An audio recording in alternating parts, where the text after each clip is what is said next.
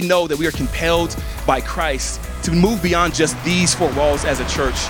And we want to be a church that continues to look beyond our walls with the love of Jesus to bless the socks off this community. And as a church, we feel led to be a church that is for the good of our city.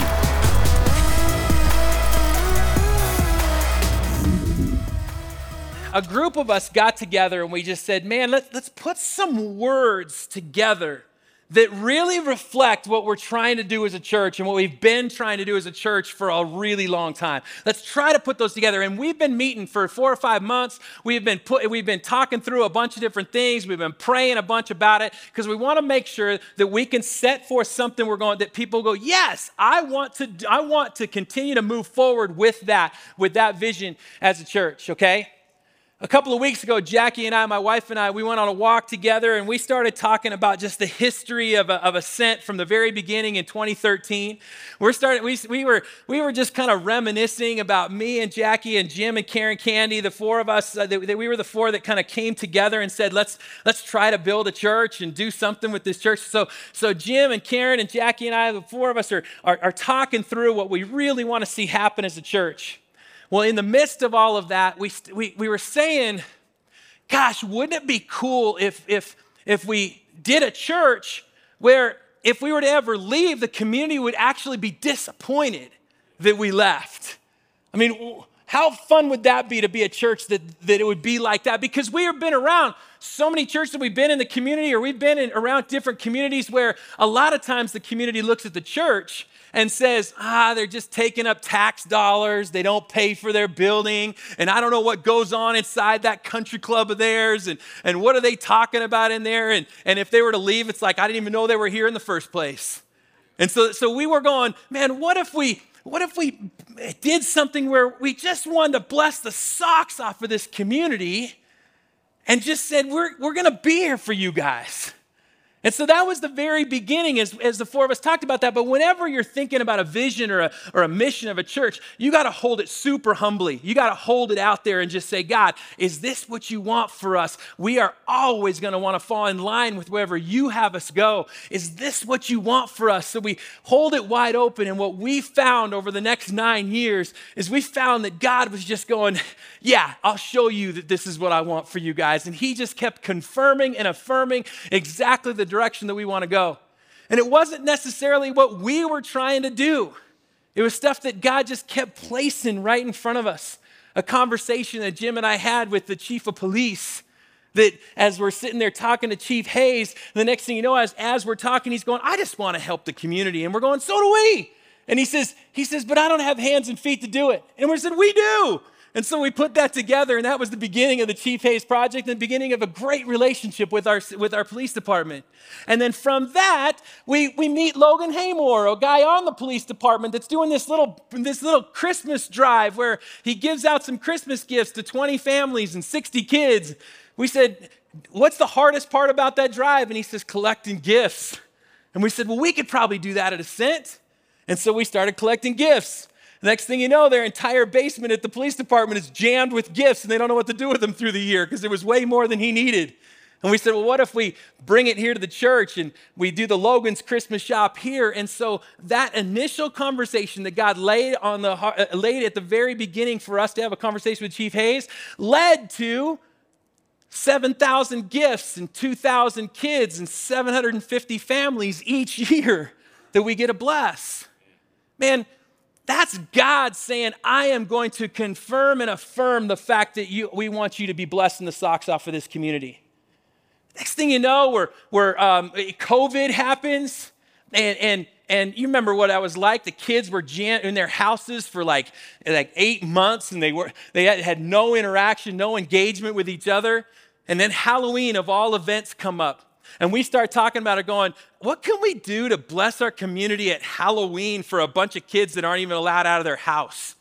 And we said, well, we got a pretty stinking big concrete block out there that is our parking lot. What if we turn it into this huge Halloween bash? And we keep kids at 6 feet of distance and we let them walk through there. And you guys, over 1,000 kids walk through that parking lot and we're blessed at Halloween.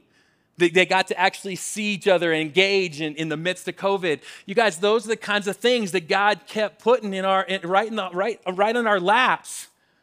My son was playing for the Monarch football team. And on Thursday nights, they have this dinner before Friday night football. And they would do it at people's houses, and so they jam varsity and junior varsity and C team into somebody's house. And I talked to Jack about it, and he's going, yeah, it's kind of hard because we don't get to do much. We just eat and then we take off. And I said, what if we hosted it at Ascent? And he said, that would be cool. So we started hosting those dinners here at Ascent, and they were running around riding on the trikes. We had to buy all new trikes after those guys were riding on the trikes, and you know, they're jamming on the basketball hoop out there. They love this place. A couple of the kids are standing in line to get their Chipotle because they had that at our cafe, and they said, is this a church? And we're going, that's perfect. That's what we want. And from that, you guys, we started getting more BVSD requests. And we had a big question we had to ask. Should we charge them? Jim and I would sit back and talk about it, and we'd just go, man, we could use the money. But then we said, no, we just feel like God has placed this right out in front of us. Say, no, we're going to bless the socks off of our school district. And so we didn't charge them a dime, and we've never charged them a dime for anything they did. And this became a home away from home for the Boulder Valley School District.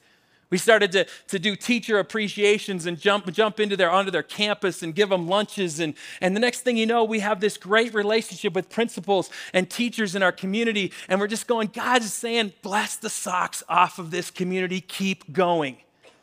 And so we just wanted to keep going. And what we're seeing over time is God just going, yes, and do that again, and do that one. And when you have that option of yes, no, or maybe, go to yes. Don't evaluate where that's going to go, just go to yes. And so we just kept doing that. What happened is we started to develop and we built up a muscle that even in some of the harder things that has happened in our community, there was a bomb threat at one of our elementary schools. And they said, man, can we just come over and take all of our kids and come over to Ascent for the afternoon and then we'll dismiss them from here for their parents? We just go, absolutely. And then the Marshall Fire hits.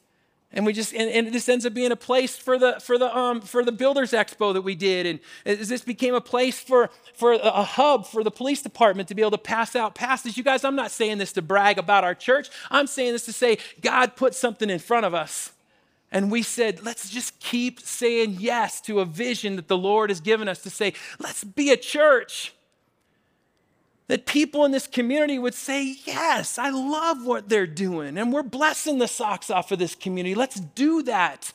Let's represent and represent in what we're doing in this community. And so that's the vision he laid on our hearts. And so as we're sitting there we're talking about it as a group, we're saying, how do we put that in words? As a vision for our church and as a mission for our church, how do we put all of that into words? And we're talking about that stuff. And we're going, with any church vision or mission statement, there's an assumption that has to be made, okay? You either assume that the people inside the church fully get it, and the people outside the church don't, but they'll learn. And they'll learn and understand it sometime down the road. So that's one way to set a vision or a mission of a church. Is to say, we get it. They'll figure it out. Okay? Here's an example of that. This is one of the biggest churches in America. Here's their mission statement. To be biblically functional community of believers so Christ's redemptive purposes can be accomplished in the world. I know, it's weird, huh? I mean, it's a good one. It's a good one. People inside the church can read that and say, oh, yes, kind of, I think, maybe. But they can read it and go, I think that's a good thing for us as a church. But people outside the church have no idea what those words mean. No idea. But they'll figure it out. That's one assumption. But then there's another way to set a vision and a mission in a church, and that's to say we're going to set something that's going to be externally people will fully get, and they'll say yes to that. And internally, we'll learn, and we'll grow with it.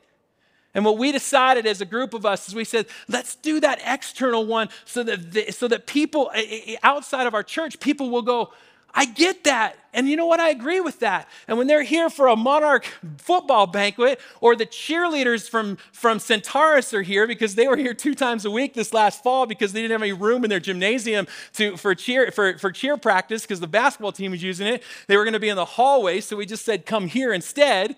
And so they're back there cheering. If they saw what we're going to put on as our vision, they'd say yes to that.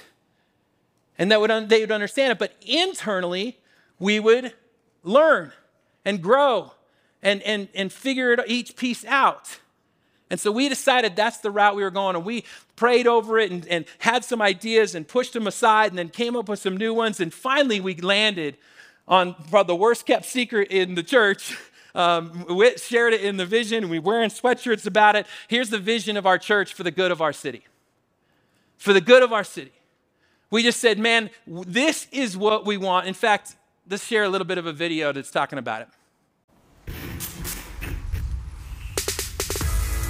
We know that we are compelled by Christ to move beyond just these 4 walls as a church. And what that does for us is move us outside, move us to our community, and to show God's love to every single person and to those that are around us. And we want to be a church that continues to look beyond our walls with the love of Jesus and says, God, what do you have for us next to bless the socks off this community? And as a church, we feel led, as God has put it on our hearts, to be a church that is for the good of our city. So as we're talking about that, you guys, for the good of our city, every word we were very careful with. Now, you guys might say, okay, whatever, let's move on to something else. But this is really important that you would believe in and you would say yes to this. It's really important if you call Ascent your church. Because think about it. If your ultimate goal is to be on this journey with Jesus and then to try to live that out in the world, if that's your goal, and you want to invest your time and your talent, your treasure to make that happen, and you believe that the local church is a vessel to help make that happen, then you got to believe in the vision of that local church to help make exactly what is important on your heart to make that happen in this world. And so that's why a vision like this is something that I got to have you guys understand and believe if you want to call Ascent your church, because if you don't, then you got to go find a church that you really believe in the direction that church is going, okay? So as we picked out these words, each one was important. For the good of our city. Churches are so known for what they're against. And we want to be a church that's known for what we are for. And we want our community to see that we are for our community. We're for them. Okay? So for the good, what does the good mean? That's what we have to unpack, and I'm going to unpack that today for us, because if we don't understand what the good is and we just do a couple of good deeds, then we're nothing more than a philanthropic organization that does a couple of things for the community. We need to know what is the good. So I'm going to unpack that in a little bit. For the good of our city. Why the city? Well, John's going to talk about that next week, the biblical mandate that God gives us to invest into the heart and the life of the city. John will talk about that next week. But of our city, we talked about, should we say for Louisville, for the good of Louisville. But you guys, we're a regional church. You guys are coming from all over the place. We got college students from Boulder. We got people in Erie and people in Longmont and Lyons. We got Firestone people, Arvada, Lafayette, Louisville, Superior, Broomfield, Westminster. We got them from everywhere, you guys. And so we know that it's not just Louisville. That's where this church is right here. And so, yes, there's a lot of effort right here in Louisville. But our goal would be that your city is our city. And then if the things that we've learned how to do over 9 years and will continue to do as a church, we want you to learn how to do that within your communities. Do you know your principals of your schools? And know more than just their name, but do you know a little bit about them? Do you know the grocer at the grocery store? Do you know the banker at the bank? Have you gotten to know and develop friendships? And what's that look like? We want to resource you and help you to do that. We want your city to be our city. There's even a map, an interactive map that we just put up at the front when you first walked in. It's got little red pins next to it. Put your pin right in your neighborhood, because your city is our city. And let's live this thing out. Okay, so that's, man, we are jazzed about this whole vision. We love what the Lord is doing. We love it that we're not going in a new direction, but we're just taking all that we have done over 9 years and where we're going to go as a church, and we want to bless the socks off of this community. What have we done, and what's the Lord going to place in our laps next to do as a church? Now tell me this, what does it mean to be the good? Let's talk about that for a little bit. What does it mean to be for the good of our community, for the good of our city? What's that? Here's the deal. Here's what any of us that are on this journey knows. We have got some serious good news. We have got some great news. You guys, a Greek word and a Latin word coming together is the word gospel. And that gospel is great story, good news. That's what that means. It's the good news of Jesus. It's his love. It's his grace. It's the things that we're discovering on this journey, that Jesus is about love and grace and mercy and forgiveness. It's that unbelievable news of his forgiveness that he comes into this earth to show us. It's his peace that he gives us and his joy that he gives us, a peace that goes beyond our understanding. It's a joy that he gives us and a patience that he gives us where we're going, man, where is that coming from? It's a kindness and a goodness and a faithfulness. We're packing all that up and going, that is such good news that I need to have in my life. But holy smokes, I'm not going to hold that to myself. I want to be able to share that, but not necessarily share that with words, sometimes with words, but most of the time with action. How do we as a church live out the unbelievable good news of Jesus in this community? That's what we want to do. As we're unpacking what is good, man, that's ultimately what we want to do. And you guys, that's not just an idea that we came up with.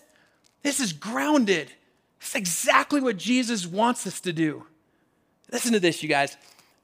Early in Jesus' ministry, early on, okay, he gets to a group of people near the Sea of Galilee, a big group of people, and he starts to preach to them. And he gives them what we now know is one of the greatest sermons ever told. It's called the Sermon on the Mount. And so he starts preaching to this massive group of people, the Sermon on the Mount. This is a group of people that are following Jesus. This is a group of people that have been following him around, and he's going, now, here's how I want you to live your life. And he starts laying that out. Here's how I want you to live your life to this group of people. Now, a lot of times what happens is people will hear that and they say, well, that's not for me. That's for me to tell somebody else. Here's how you got to live your life. And he's going, no, let that sink in. This is how I want you to live your life. But what he does, and this is the brilliance of Jesus, he's given this sermon, but he has a preamble to that sermon. And the preamble to that sermon is the attitude in which I want you to live as you're trying to live this sermon out. It's an attitude. It's called the Beatitudes, if you want to put a biblical word to it. It's the Beatitudes. These are the attitudes that he wants us to hold on to live this out in the world. Okay? And those attitudes, he lists off a bunch of them, and there's so much about humility. It's so much about I'm gonna be a peacemaker. It's so much about I need my mind and my heart right. And if my mind and my heart is right, and I walk with a humility and a meekness, as I walk with that, and I'm learning how to live this out, Jesus is saying, man, I need that attitude to live this out. Why? Why does he want us to do that? In between the attitude and how he wants you and me to live this out, he gives us the why. It's a passage that many people have read a bunch of times, especially as kids. And so sometimes when you have a passage you've read a bunch of times, you just kind of go right over it and you gloss over it. But man, when I was with our staff, I told them, I said, I want you to read this and I want you to read it slowly. And I want you to pick out what God is speaking to you from this passage. Because listen to this, with this attitude, live in this way, here's why I need you to do it. And this is what he says. He says, you are. Not you might be or sometimes were. and now you start picking out what God might be laying on your heart with this. You are the salt of the earth. But what good is salt if it's lost its flavor? See, I need you to have the right attitude. I want you to walk this way because you are the salt of the earth. Can you make it salty again? It'll be thrown out and trampled underfoot as worthless. You are the light of the world, like a city on a hilltop that cannot be hidden. No one lights a lamp. No one lights a lamp and then puts it out under a basket. Instead, a lamp is placed on a stand where it gives light to everyone in the house. I love that, you guys. It's macro to micro. You are the light of the world. You're a light on a hill, a city, and you're a light in your own living room. In the same way, let your good deeds shine out for all to see so that everyone will praise your heavenly Father. See, he's setting us up. That all that stuff from the Sermon on the Mount, he's going, man, I want you to live this out. And I want this attitude in living this out. Why? Because you are salt and light in this world. Listen to how Eugene Peterson paraphrases this in the Message. He says, let me tell you why you're here. You are here to be a salt seasoning that brings out the God flavors of this earth. If you lose your saltiness, how will people taste godliness? You've lost your usefulness and it'll end up in the garbage. Here's another way to put it. You're here to be light, bringing out God colors in this world. God's not a secret to be kept. We're going public with this, as public as a city on a hill. If I make you light bearers, you don't think I'm going to hide you under a bucket, do you? I'm going to put you on a light stand. Now that I've put you there on a hilltop, on a light stand, shine. Keep an open house. Be generous with your lives. Be open up to others. You'll prompt people to open up with God, this generous Father in heaven. What's jumping out at you as you listen, as you read that? It's that word that maybe God is saying, this is, I need you to see this. I need you to hear this. When I talked to my staff about it, I had one of the richest conversations I've had with staff, as each one of them are sharing just what jumped out at them from this passage. One word or one phrase or one command that they're saying, wow, I can't let that down. And as each one of them were sharing, I love John Woolner. I love what John shared because he just said what captured him is in Eugene Peterson's paraphrase. He says, we are God colors. We get to bring out God colors. We get to bring out God flavors of who God is in this world. We get to bring those out. You guys, right before we had them share, Whit was talking about her 40th birthday, and they went to a 5-star restaurant. And she said when they went to the restaurant, she said they brought out this platter of food, and she said every single bite, every single morsel was an exquisite taste. Perfectly flavored. She said it was exactly what you would expect from a 5-star restaurant. You'd take a bite and you could taste every flavor from it. And John's going, listen to what Whit just said. We get to bring out that flavor that comes from the Lord, and we get to bring that out into this world. And we're going to show God color into this world that many people are not seeing any color from. We're going to bring out God's color into this world. That's what we get to do. Man, each one of them were sharing things like that. As I looked at it myself, what was capturing me was both that light and the salt. First, the light captured me because for those of you that were here at Christmas Eve, you know I've been sitting in that for a while. At Christmas Eve, I talked about how John was sitting at his desk trying to put into words who Jesus was in this world when he walked on this earth. And he's going, you know what he was? He was light. And that light was the light for all people. And that light was life. And he wrote down, and he said, and the darkness tried to put it out, but it couldn't put it out, and the darkness didn't understand it.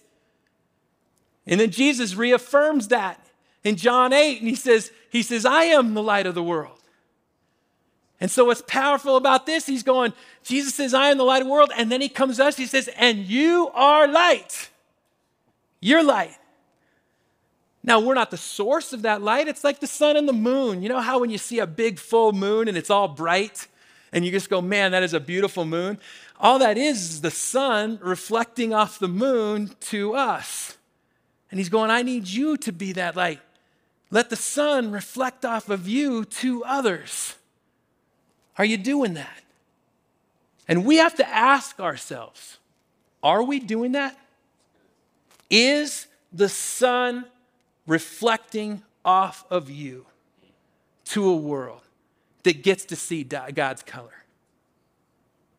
Is it? The thing that caught me more than anything was the next part. The thing that caught me was the salt piece to this. And I gotta tell you, there's a pastor, Tim Ross, who spoke about this, and man, as I listen to him speak, I'm going, man, it's so helped me. I just so love the direction he went. I'm going, that's exactly what I feel and the direction I want to go to. And so I got to tell you that he really helped shape as I'm thinking through this stuff about salt. Because here's what happens, you guys. Whenever salt is mentioned in Scripture, here's what a pastor will do. Okay, if you go online, you go to Google or you go to YouTube and you search it, and you search sermon on salt, here's what a pastor will do. They'll come up here and they'll say, all right, here's what salt was used for in the time of Jesus, okay? Salt's used for thousands of things today. Here's what salt was used for in the time of Jesus. To preserve, to flavor, and to kill. Those are the three things of salt, depending on how much salt you put on there. Those are the three things. And so a pastor will say, you know, this, I got to unpack those things for you. But what happens, and I'm going to share this with all humility I can. What happens is a lot of pastors focus so deeply on salt as a preservative. And they say, you know, meat couldn't be refrigerated. There's no refrigeration, so we had to pack the salt in, and that's what God's calling us to do. And so we've got to preserve. We got to preserve the moral fiber of our country. We got to preserve the moral fiber of our world. We got to be the preservative. We got to pack that salt in and make sure everybody else hears that this is what's right and this is what's wrong. And where churches really start to go wrong is they stick a stake in the ground with it. And they say, here's the reason, here's the things, here's the stuff that we're going to put our stake in the ground on, and we're going to preserve moral integrity from these things against the winds and waves of culture that's going to blow into this. And so, man, if we can gather enough people around and we're inside a church and we got these stakes in the ground, come on, we are salt that's going to preserve morality in this country. And that's what churches do. And then every once in a while, here's what churches will do. Every once in a while, they'll do that and they get enough courage to say, let's get out on the front porch. And they'll yell it out to the world. Here's where you're wrong. Here's where we're right. Here's what you got to do. Here's what I'm going to teach you, because I got to preserve this. And they'll yell it out from their porches. And then every once in a while, they have the courage to even step into the world. And they'll go all the way into the scary culture and the scary wind. And they'll go there and they'll go, you're wrong, I'm right, you're wrong, I'm right, you're wrong, I'm right. And then they'll come back. The people out there will say, what in the world was that? And that didn't taste very good. But in here, they'll high-five each other in church. Weren't we salt today? I loved being salt today. Because, man, we did the job of preserving. We rallied the troops to make sure that our schools have the morality that they need. We rallied troops to make sure that our politicians have the morality. We do all of that. You guys, we're missing the point. We're missing the point. When Jesus says we are salt of the earth, what does he say? What's the very next thing he says? You are the salt of the earth, but what good is salt if it's lost its flavor? He's going, here's what I need you to do in this world. You need to be salt that flavors every bit of goodness of God. I need you to be salt that brings out the ridiculous love of Jesus that you're discovering. I need you to be salt that helps somebody, that gives them hope. I need you to be salt that sprinkles onto to somebody that's going, man, you need a peace that goes beyond your understanding. I need you to be that kind of salt that brings out the exquisite taste of God. I need you to be that salt. How do we do that? Well, we do it how my dad taught me how to salt. That's how we do it. See, my dad said to me when he says, Bill, every salt shaker comes out at different volumes of salt. And he says, you need to put it in your hand, shake it in your hand, and then take it out of your hand and sprinkle it on your food. Because my dad knows there's a delicate balance here. He knows that if you don't have enough, if you don't put enough salt on, if you're shaking that salt shaker and you know what's coming out and you don't put enough on, it's still bland. You guys know what it's like when you go to a potluck dinner and people everyone brings different foods and you got someone brings the lasagna and someone brings some casserole and someone brings something else. Someone brings the Jell-O with the vegetables in it. Someone brings a bundt cake because bundt cake always comes out at a potluck. They all bring their stuff and you take that first bite and you're just going, we need some salt. And you put that salt on. My dad knew it was a delicate balance because you don't put enough, it's bland, and you taste that thing and you're just going, ooh, it's still bland, still bland. You guys know what that's like. When you're living this life and you're not living and you don't care one bit about what Jesus is trying to do for you to be salt in this world, you know that you can be pretty bland and we can be pretty bland. We see that within our own homes.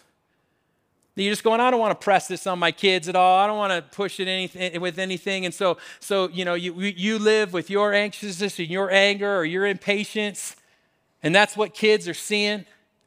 And there's a blandness to it. And they're going, I don't see any difference between you and anybody else's dad or mom that I'm around. There's a blandness because we just didn't put enough on. But even worse than that is when we put so much on.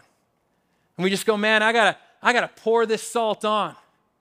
I got an opinion, or I got an issue that I got to stand on. I'm pouring a bunch of salt on that.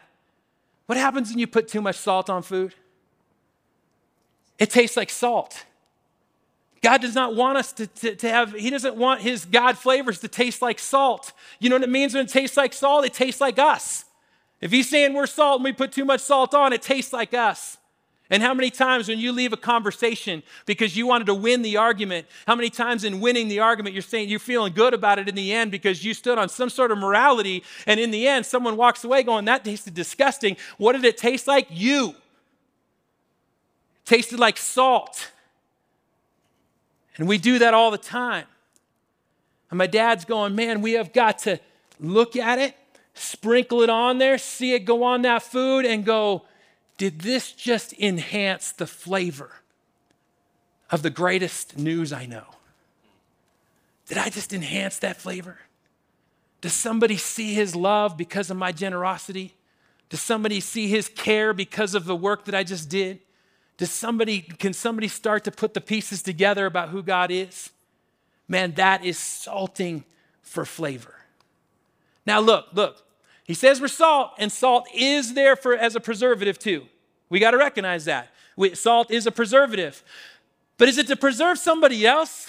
Is it for us to pack it on to somebody else so I can try to preserve some morality with them? No, you guys, look at the context from which this is at. You've got the Sermon on the Mount that says, here's how I want you to live your life. Here's the attitude I want you to have so that you can be God's great flavor on this earth. Which means the preservative part is I got to put that salt on me to preserve a faith that says, yes, God, I want to live this out. And yes, I want to have this attitude. Help me in those places so that I can be God flavor for somebody else. It's not just a packing on to somebody else that doesn't even understand and say, I'm going to pack this on you to try to preserve you. He's saying, do that so that you can bring out God flavor. Man, we got to get that one right. Now, the third thing, and I know I got to wrap this up. The third one is salt kills. You know that with enough salt, you pour so much salt on it, you put a little water in there, you can kill anything. Weeds growing in the concrete, pour some salt on there and the weeds will die. You know, growing up in Washington, especially in college in Western Washington, here's one thing you learned not to do. You did not take your garbage out early in the morning in the dark in your bare feet. You know why? Slugs. They're like this long. And those slugs, they're between your toes for sure if you're walking your garbage out in the morning.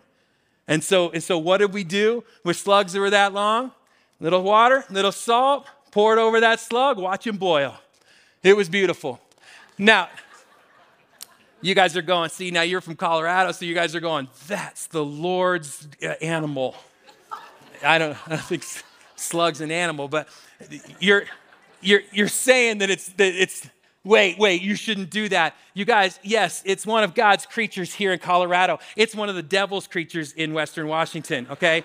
And so we're doing the work of the Lord by putting that salt over him and just boiling him up, you know? Some of us think that it's our job, because salt kills, to pour it on other people. I gotta kill it.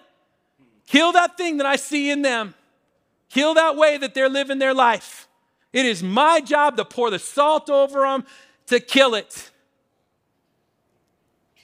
And you know what we lean on? This saying that says, love the sinner, hate the sin. Do you guys know that that's not biblical? And it doesn't work? Love the sinner, hate the sin. If we want to make it biblical, it would be love the sinner, hate our sin. That's where we got to look at something like salt that kills and say, instead of feeling it's my job to pour it on your life, that's my job to pour it on my life. That's my job to pour it on my arrogance. That's my job to pour it on my apathy. It's my job to pour it on my anger. It's my job to pour it on my addictions. I got to pour that salt on the things that will kill, that kill in me, so that I can live out what he's asking me to live out, so that I can have the attitude he's asking me to live out with, so that we can be salt that brings out God's unbelievable, rich, exquisite flavor for this world. Why do we do it? Well, as we were talking through that as a staff, Stuart and Kaylee both brought up the same words that came out to them. Is at the very end of that passage. So that. I want so that ... to be somewhere in this building. Because ultimately, if we're going to be for the good of our city, so that what? So that everyone will praise your Heavenly Father. I'm not here to be a used car salesman to get people in the seats. I'm just discovering a love and a grace and a peace and a patience and a kindness and a gentleness. I'm discovering that in my own life, and I'm on that journey. And I want so bad for my next door neighbors that as they move back into their home someday after the fire, and as we come back into ours, I want them to know that love. And so God, I want to ask him, will you help me have the right attitude to approach this with over-the-top humility? And then I'm going to say, and will you help me to live it? Help me to live it out. Show me the places where I got to pack that salt in to preserve it. Show me the places where I got to pour that salt right on it to kill the stuff that I need to kill within my own life. Prepare this vessel to go into this world and offer up the 5-course meal that is God's love. The 5-star restaurant that it's exquisite taste. God, help me to see those interactions that I have with every single person and know that every interaction has potential to leave people with great flavor or leave people feeling bland or too salty. And it's not our job as a church to evaluate, going, is this worth it for us to do it? Should we offer this up for Monarch football? Well, do they really know Jesus in the end? Did you share the gospel with them? But what if some kid that came here for Monarch football 10 years from now loses a family member and is looking for hope someplace and says, you know what? My only interaction with the church was eating a dinner on a Thursday night in an old Sam's Club. And I think it's okay to approach that again. We can't evaluate whether or not this will lead to this. See, that's God's work. Our job is with every action we have, with every deed that we have, bless the socks off. Be generous with no strings attached. Go all out. Give them God flavor. Give them God color. And then let me do the work on them. Whether it's someone shopping at a Christmas shop, someone's house that was helped from a Chief Hayes project, some middle school kid that walks in here on a Wednesday afternoon and talks to Amy Nelson, who sits out there at one of the tables and says, "Can we play on those cool bikes that you have?" And she says, "Yeah, do it for an hour." And they leave, "Thank you." And they walk away. Did that do anything for the kingdom of God? Yeah. Because we're going to continue to lead with what Jesus is calling us to lead. Come on, give them good news, sometimes with your words, most of the time with your action. Help them to experience that flavor for the good of our world, our city, and our living room. He's telling us to be salt and light. He says you are salt and light. What you do with that is going to be up to you. Father, I pray that as we continue to lean into these words that you've laid on our church to be, God, help us to learn what this means. I pray that you'd bring people back the next few weeks as we continue to unpack what this means for us. And I pray that we would be a church that so deeply grabs hold of what you've called us to in the Sermon on the Mount and how to live our life. And we would so deeply grab hold of the attitude that you want us to live that with humility, with grace, with understanding. And that as we work really hard on those places within this church, I pray that that would manifest it in a beautiful, exquisite tasting, your color, your flavor coming out in the work that we do in this world. God, continue to bless that. It's in your name we pray. Amen. We're going to sing one more song, and this song fits it, you guys, a simple kingdom. This is what God is calling us. It's a simple kingdom. Live it out in the way Jesus calls us to live it out and see what God can do in this world. Let's sing one more song together.